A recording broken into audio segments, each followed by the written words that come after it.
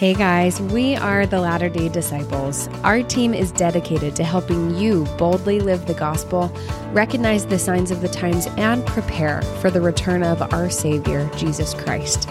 We invite you to join us in our mission through our daily and weekly podcast series, connecting with us on social media, and visiting latterdaydisciples.com. We pray you are enlightened and empowered through this podcast episode. Thank you for joining us.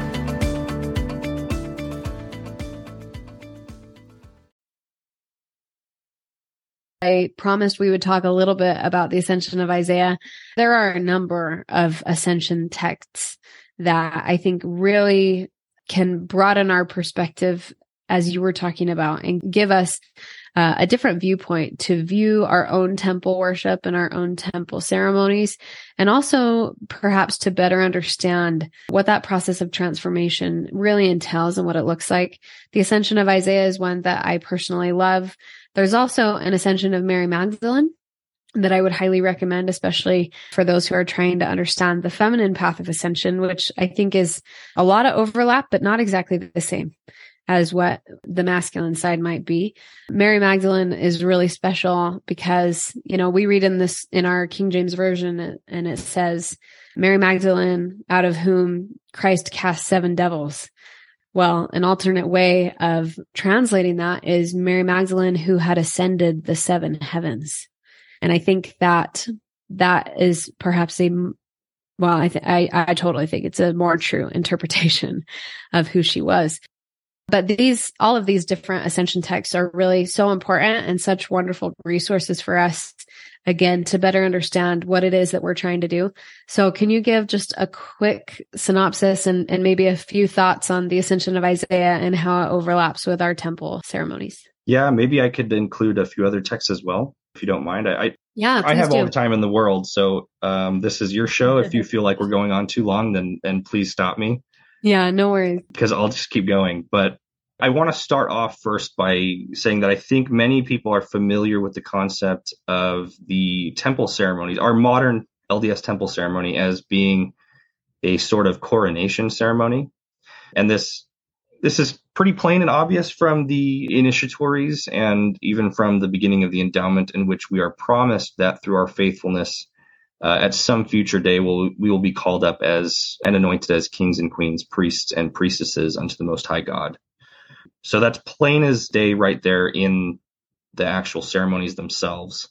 And so I think a lot of people are going to recognize that pretty clearly, and they'll see how even if we read through the Old Testament, there's a number of examples in which kings and other dignitaries are honored or are given their authority essentially through a washing and anointing process, being clothed with the robes of the king and so on. There's a number of different examples. We see this a little bit in the Book of Mormon even. But I would suggest that not only is the temple ceremony replicating a coronation ceremony, but it's also replicating, as we've talked about earlier, a prophetic ascension theophany.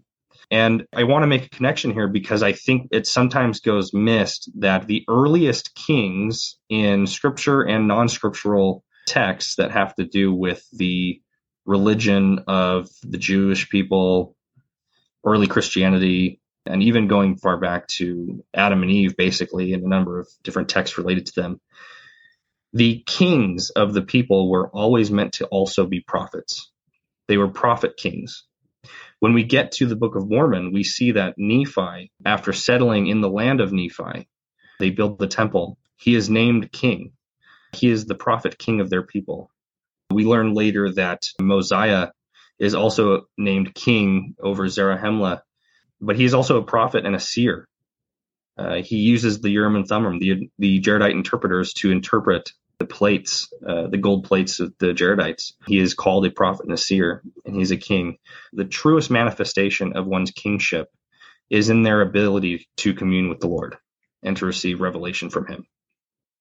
So I want to point that out, that anytime we talk about becoming a king or queen to the Most High God, we are also talking about being a prophet or prophetess, that is part and parcel with the true meaning of a king. Melchizedek literally means king of righteousness in Hebrew, Melech and Kezedek. two Hebrew words in conjunction mean king of righteousness. And he was a prophet to his people in Salem, to whom Abraham paid tithes, right? And from whom Abraham received the priesthood and the promises of the fathers and the patriarchs, right? So a true king and queen is always meant to be a prophet and prophetess, as well as a priest and priestess in service of God. There are going to be some earthly distinctions in the offices of priest versus king and so on. There may be some distinctions in how they are to rule within different stewardships.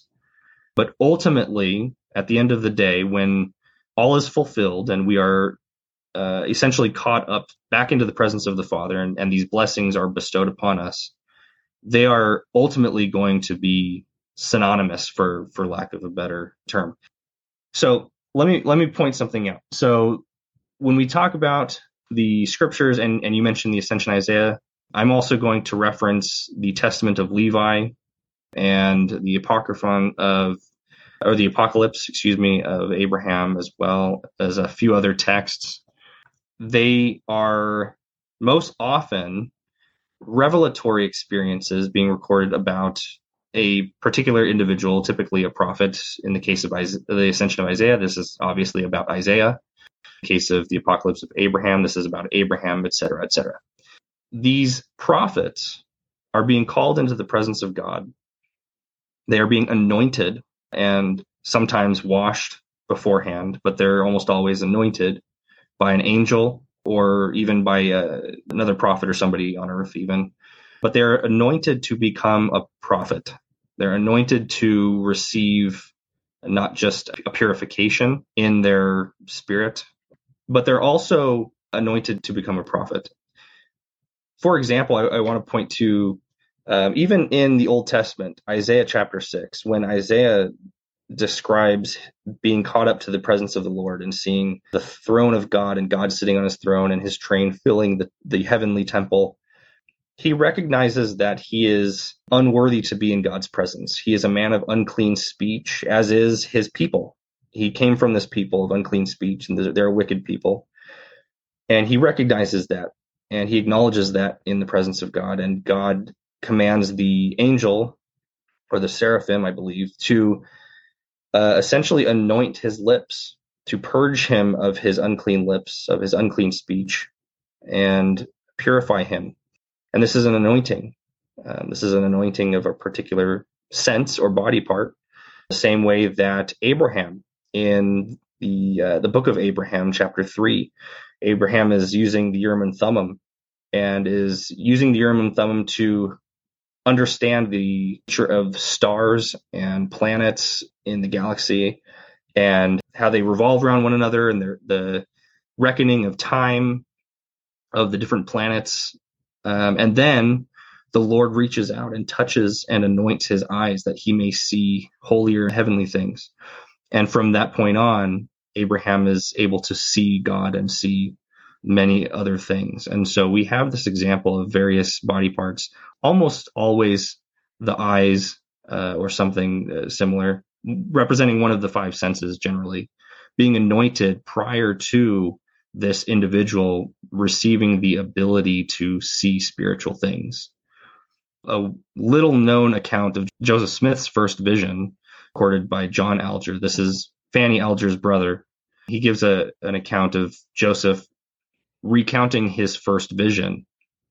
And in his account, Joseph describes that when he prayed in the grove to ask Heavenly Father what to do and what church to belong to and all that, before he could see through the pillar of light and see the Father and the Son and converse with them, the Lord actually reached out through the light and anointed his eyes so that he could be spiritually purified and now see spiritual things. And it's only after his eyes were anointed by the Father that he was able to see the Father and the Son. And this is a not very well-known account, but it was given by Joseph Smith to a small group of saints, as opposed to a lot of the other bigger accounts that we have, more well-known accounts that we have, in which Joseph was either writing to a journalist or a paper, or was publishing it in something that would be seen by both Latter-day Saints and non-Latter-day Saints alike. And so this is a very small knit group of saints who were faithful. And I believe Joseph could have probably felt that he could divulge a little bit more information too. And so we have the short account, but it follows the same pattern in which we see these prophets being anointed and sanctified prior to their ability to receive revelation and to see heavenly things. In the Ascension of Isaiah, we see kind of towards the beginning of the second part of the Ascension. The first part of the Ascension of Isaiah deals with his dealings with the people generally and King Hezekiah and his eventual martyrdom at the hands of King Hezekiah's son, Manasseh. And so the second part of the Ascension of Isaiah is where we get into his prophetic theophany experience, his ascension experience, in which he gathers together King Hezekiah and his priests and the 40 sons of the prophets and so on. And he lays his hands on them to anoint them that they might prophesy. And then once they are able to prophesy, now Isaiah can sit in their midst and dictates to them or recounts to them his theophany experience and recounts his vision to them. It's only because now they've been anointed or ordained, so to speak, they've had hands laid on them by Isaiah, that now they are able to actually receive this vision from Isaiah in a manner that they will understand. And then he gives this beautiful visionary experience in which an angel has caught him up to heaven and takes him through the 7 heavens. And at each successive heaven, it's like the lights turn on higher and higher. It gets brighter and brighter as he goes up to each of the 7 heavens. The angels that occupy these different heavens or different levels of heaven start off as being not much more glorious than people on earth. They're more glorious for sure, but it's only until he starts getting into the higher degrees of heaven, the 4th, 5th, 6th heaven, that he really sees the glory of the Lord upon these people, these angels and whatnot. And he sees that there's thrones there in the midst of these 7 levels of heaven, but there's nobody to occupy them. Until he gets to the 7th heaven and he sees the Lord himself sitting on his throne. And he sees many thrones next to the Father's throne. And he sees the Lord, Jesus Christ. He sees the beloved of the Lord, who will descend from the 7 heavens into the earth and take upon himself a mortal frame and atone for the sins of the world. He sees this in vision, and then he sees the Lord come back up and ascend back into his place at the right hand of the Father and take his place at his throne. And then he sees all these thrones lined up with the saviors next to the Father, but they're empty. And these thrones have on them a crown and a white garment. And he asks the angel, what are these thrones with these crowns and white garments? What are they for? And he responds that these are for those who have essentially been purged of their sin through the atonement of Christ, through the atonement of the beloved, and who ascend the heavens to take their place at the throne of Christ and at the throne of the Father. And they are given these garments and crowns in association with their new calling, so to speak, their new position as kings and priests unto the Most High God to rule forever. And so we see this theme pop up in the Ascension of Isaiah quite literally throughout the entirety of the second part of the Ascension of Isaiah. The Testament of Levi is another one that I think is really quite beautiful. We have the Testament of the 12 Patriarchs, which was likely written somewhere in the 2nd to 3rd century BC. So this is a Jewish non-canonical work in which the 12 sons of Israel kind of give their own patriarchal blessing of sorts, or in some cases, just a recounting of some of the things that they experienced in their mortal life that have reason to be passed down to their posterity. In the case of the Testament of Levi, we have Levi being caught up to heaven with an angel as his guide, and he receives in the highest heaven. Well, he gets to the highest heaven. There are 7 angels there waiting for him. Each have on these white, pure garments and are each holding some article of clothing for him. They give him a white garment. They give him robes. One gives him a censer of ointment, and one gives him a scepter. So he has with him, he's holding in his priestly garb now, this heavenly garb that he's been given, this vestments. He's holding a scepter in one hand and an orb of ointment, or can't remember the term used, but he's holding these things in hand, and he's told, Levi, become a priest forever to the Lord, and you and your posterity. Earlier in the vision, he's given a sword and a shield and told to go back down to earth and defend his family and the faith. Interestingly enough, in association with him receiving a clean garment and the robes of a priest and his scepter and whatnot, he's also commanded to go take a wife and to raise up seed. And he's even told that with his sons, he's supposed to ordain them to different offices. So we see implicit in the Testament of Levi the idea of the eternal nature of families, and that in order for him to fulfill his duty as a priest forever to the Lord, he has to be married and he has to have posterity. He has to raise up seed to the Lord. And they have to also be given the responsibility of the priesthood in different offices. So one of the things that I love so much about that text is this idea that he cannot fulfill his priesthood duties. He cannot exercise the power of God on the earth in his priesthood without a wife and children. Can't be done. He needs the whole family package in order to fully exercise the power of God in his calling.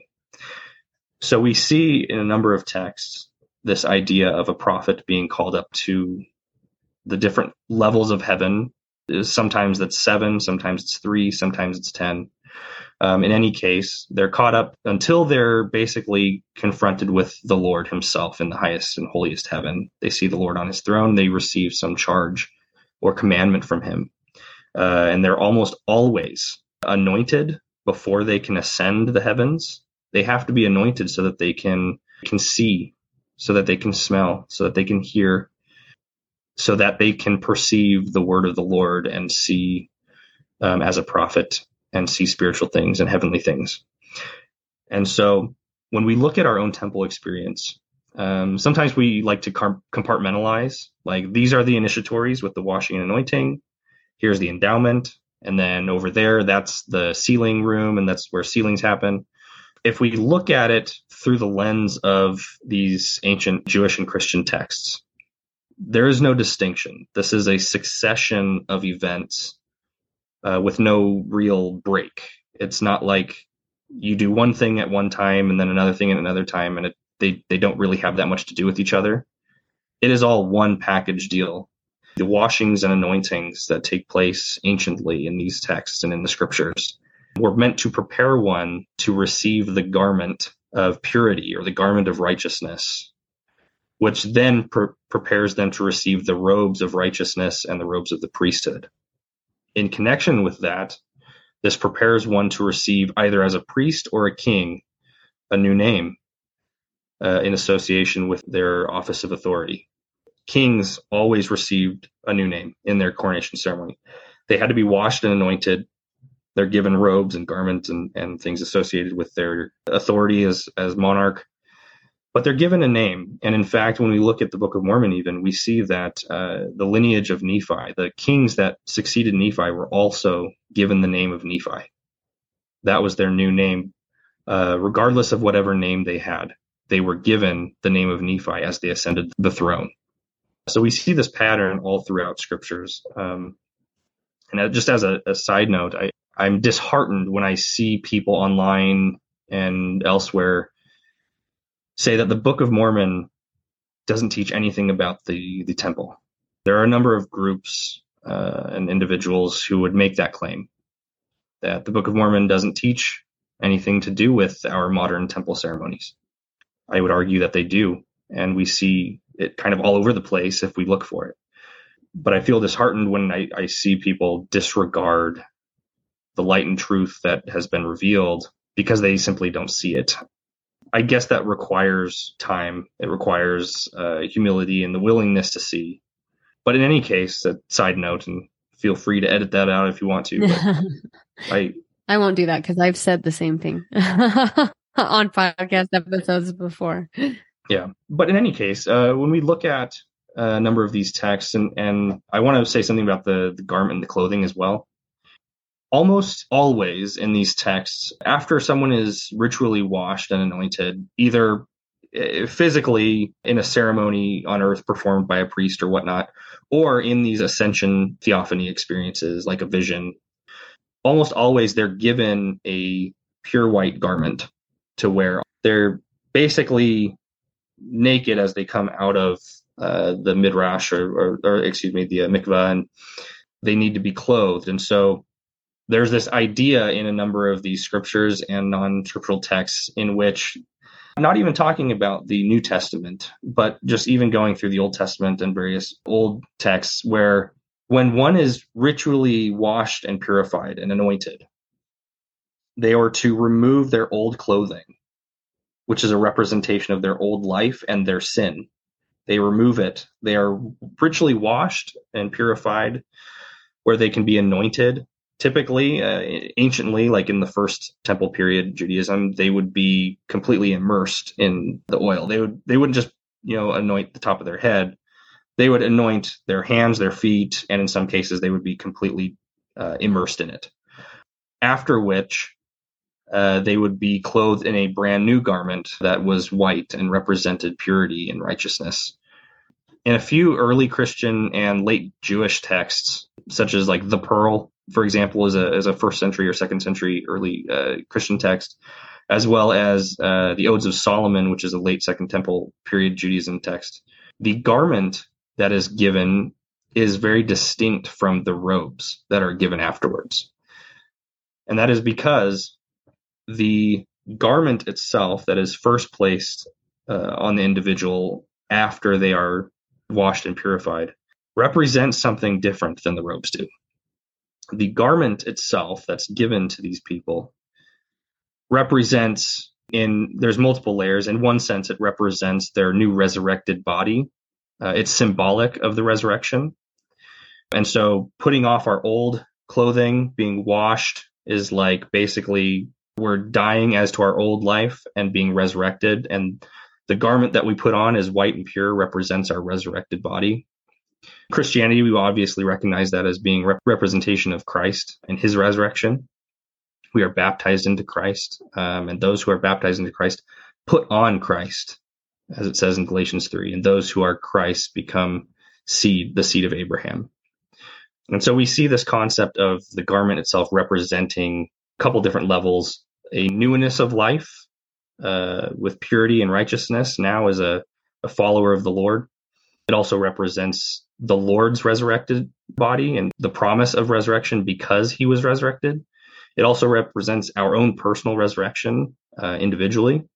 But when we look at the Pearl or the Odes of Solomon, just to give a couple examples of some early Jewish texts and early Christian texts, there's another layer to this that I think is really beautiful, and that is an acknowledgement that when we were in the council of heaven in our pre-earth state, our pre-mortal existence, and these texts fully teach that we indeed lived in the council of heaven with our Father before we came to this earth.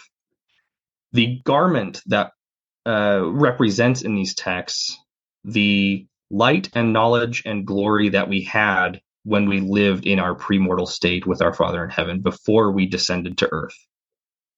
And so when we put off our old garment, are ritually washed and purified, and put on the new clean garment, we are symbolically receiving the greater light and knowledge and glory that we once had in the council of our Father before we came to earth.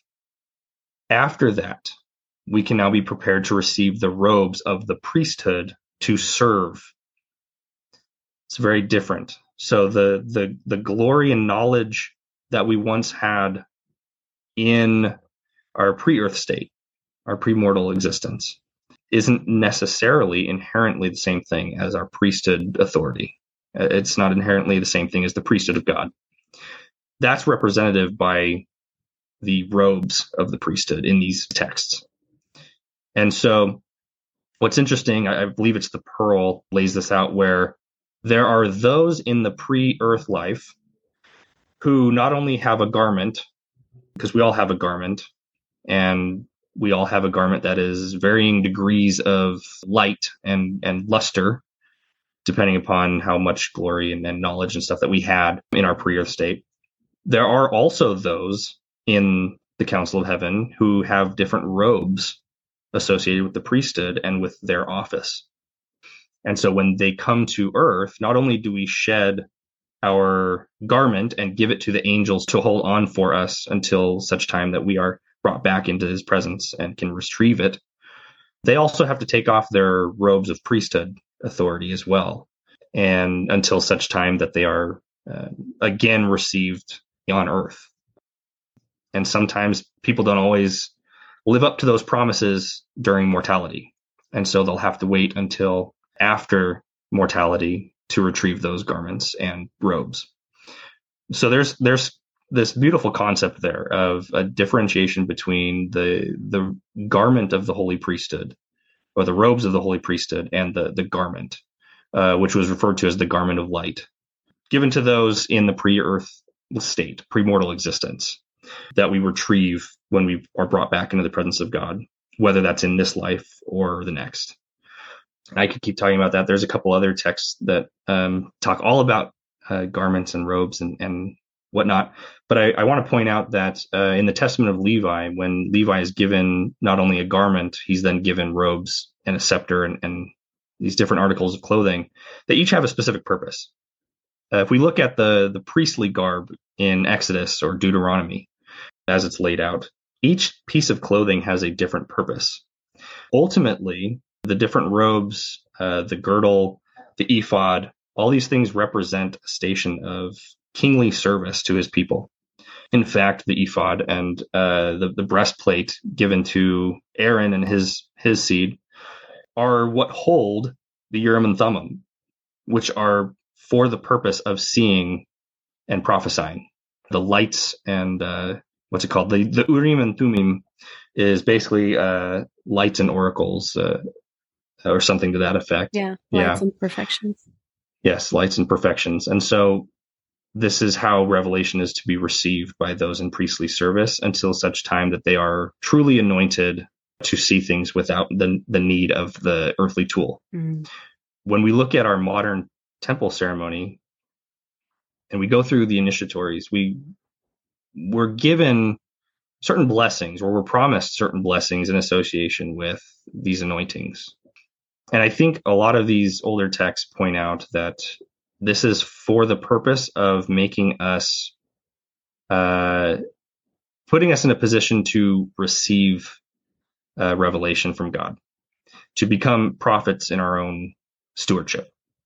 And ultimately, I think that's what in the temple ceremonies is pointing us towards. It's our own, we are each replicating our own throne theophany or prophetic theophany experience. We are ascending from this telestial state into the presence of our Father in heaven, and we are given greater light and truth along the way to enable us to ascend into greater heights. Mm. And we're going to need that. We're going to need that in order to continue here on this telestial earth. We're going to need all of the help that we can get on our journey back. And so our Father in heaven, through the restoration of the gospel, through Joseph Smith and others, has provided a means for us in our temple experience to replicate this experience, to provide us a means by receiving the light and truth and teachings, ordinances, covenants, etc., necessary to unlock the door to the revelation that we need to converse with the Lord through the veil, and to have that veil parted on our behalf, so that at some point, sooner or later, we can be brought back into his presence. So good. Thank you. Thank you so much for teaching us and for sharing a lot of those insights. I know that you could go on and we all could, I'm sure, if we, studying these different texts and really diving in to see the parallels and to see how those are reflected in our temple service today. It's really, really profound. And I hope that everyone has heard perhaps some ways specifically that the Spirit would encourage you to deepen your understanding of these things and to broaden that perspective and really inform what you're doing in the temple and why you're doing it. And then even more importantly, what you need to do when you leave the temple and how to become a living temple yourself by making this prophetic theophany ascension that we've been talking about. Jacob, I so appreciate you and your time, your study. I feel a kinship with you. I think that the Lord has taken us on really similar paths. And I would encourage everyone again to check out your podcast. I believe you've talked about some of these things on that platform as well, correct? Oh yeah. And it keeps coming. Yes. So I'm going to be talking about it for a long time, I think. It's interesting how the temple does become so central when you really start diving into these things. One last thought that I'd like to share. I learned just today, going back to the beginning of Isaiah's call as a prophet and his ascension experience when he says, "Woe is me, I am undone. I am a man of unclean lips, and I can't be in the presence of the Lord." I learned today that another translation of that phrase, unclean lips, is false teachings. The idea being that really for us to begin this whole process of ascent, we have to align ourselves with truth.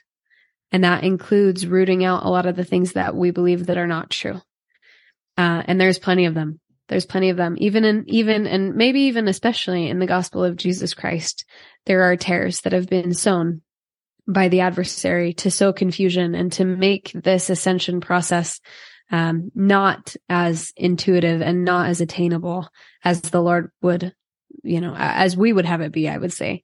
So as you're listening to this, as you've listened to this podcast and as you go on to study some of these deeper things, I would really encourage you to lean into that and allow the Lord to be your educator in this ascension process, and begin with letting go, being willing to let go of the things that you think are true and that might not be completely what needs to be for you to begin to make that journey. So that's just a final thought. Yeah. Might I suggest something real quick, a framework to look at this? The Lord requires all things from us. He requires a heart and a willing mind. He requires a broken heart and a contrite spirit. All that we have, that's what it means to consecrate our lives to Him.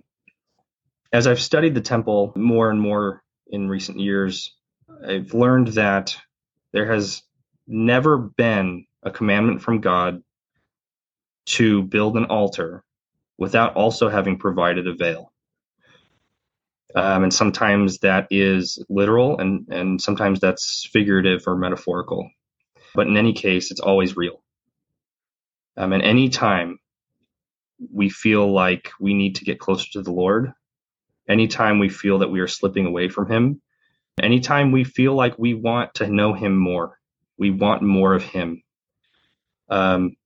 we need to go to Him and ask Him, call on the name of the Lord through the veil, and ask Him what it is He requires of us. And whatever it is, put it on the altar and burn it. And only then, when we sacrifice whatever it is He asks of us, will that veil be parted for us. That is ultimately, I think, why the Lord places a veil in front of an altar, to teach us that sacrifice and consecration is the only truly the only way for that veil to be parted and for us to be brought back into His presence. That's beautiful. Thank you so much for illustrating that. It's so true. And so, yeah, we would just encourage you as you're contemplating these things and trying to integrate them with your current understandings. The Lord might ask you to put some of the things you think you know on the altar. And if He does, that's an amazing sign that there's a veil that is to be parted for you. So we encourage you to make that journey. But again, Jacob, thank you so much for your time and for sharing your knowledge and wisdom with us today. Absolutely. Thanks for having me. Are you just reading the scriptures, or have you learned to search them? If you haven't switched to using scripture notes, you haven't discovered the power of a tool designed for searching the scriptures. This incredible tool allows you to pull together search results from the standard works, apocryphal texts, and freedom documents into a collection you can study from, digging deeper with instant references to Blue Letter Bible, the LDS Citation Index, Webster's 1828 Dictionary, and more. You can even import your gospel library notes as well. Sign up now for a free trial at scripturenotes.com.